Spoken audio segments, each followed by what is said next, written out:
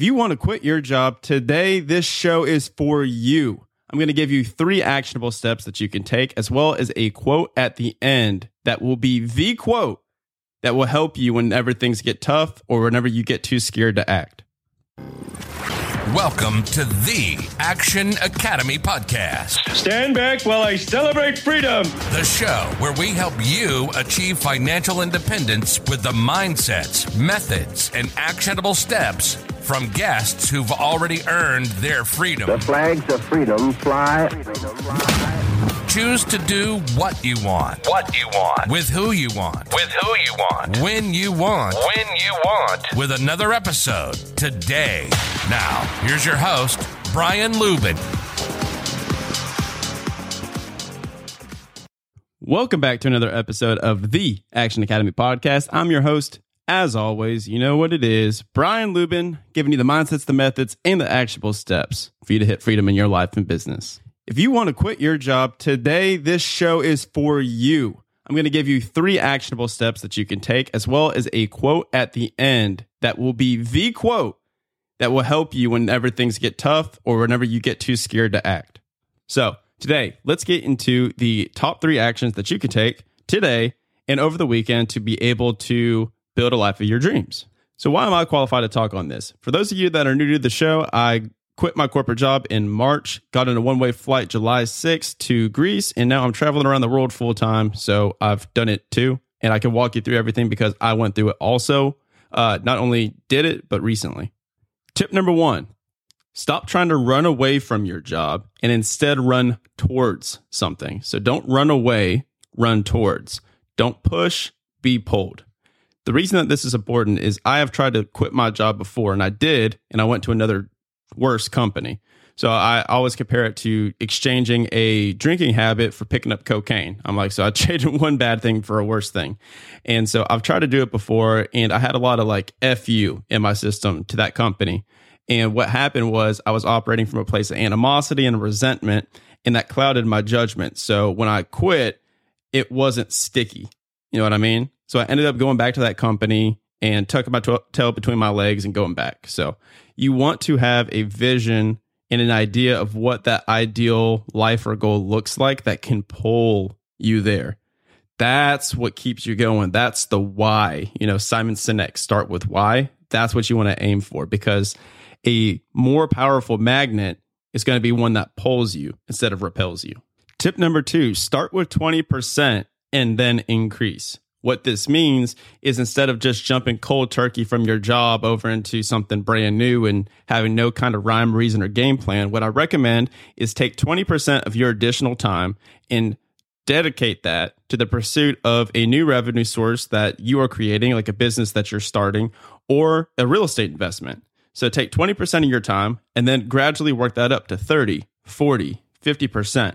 And you can do this in one of 2 ways. You can either do this in time outside of your W-2, or you can do what I did and find ways to optimize your W-2 to do it in less amount of time, more efficiently, into where I cut my W-2 essentially down to 20 hours a week. And I spent the rest of my time building up the real estate, building up the podcast, building up the side business. And then that allowed me for a smoother exit whenever it was time to go, because I already had 4 months of recurring back-to-back goals hit outside of my W-2. Does that make sense?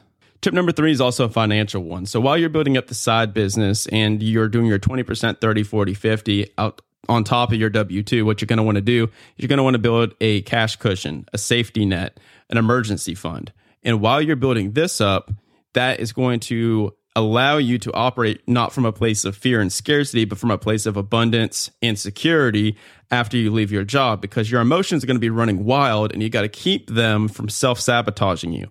So what you want to do is find the number that's comfortable for you.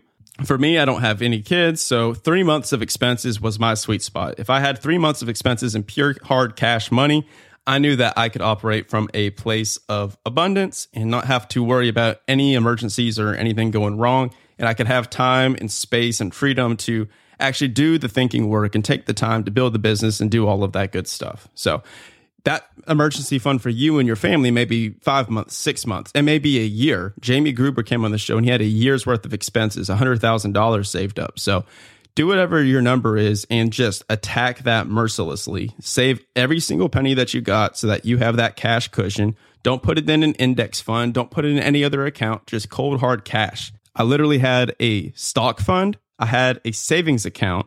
And then I had what was called a freedom fund for me. So this was outside of my investment money. This was outside of my emergency fund. This was my freedom fund is what I called the bank account.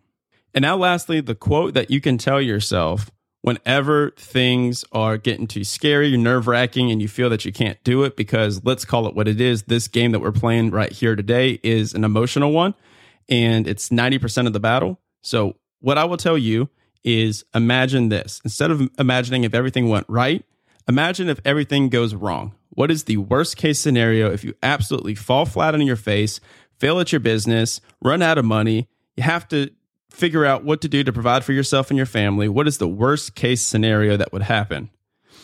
The worst case scenario is you would simply go and get another job. That's it. You would go get another job. So, what does this mean in context to this show today, in this episode? And why is this quote going to be important for you?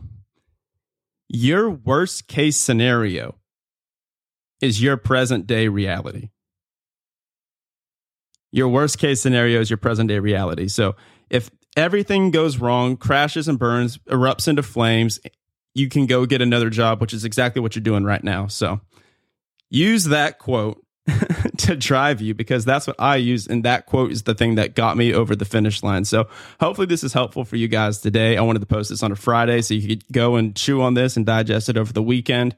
This show is literally designed to help you quit your job. You guys know that, right? So I hope you enjoy your job, but if you don't, I want you to be able to either do your own thing, live a life on your own terms, or if you want to leave that high-paying, high-stress job for one that is lower paying but super fulfilling, like if you're in corporate but you just want to be a teacher but you want to be financially set, I want you to be able to go be that teacher. Does that make sense? So just want you guys to live the best life that you could possibly live, because we only have one of them to live. So with that, I'll leave you guys. Thank you so much for listening, and I will talk to you again on Monday.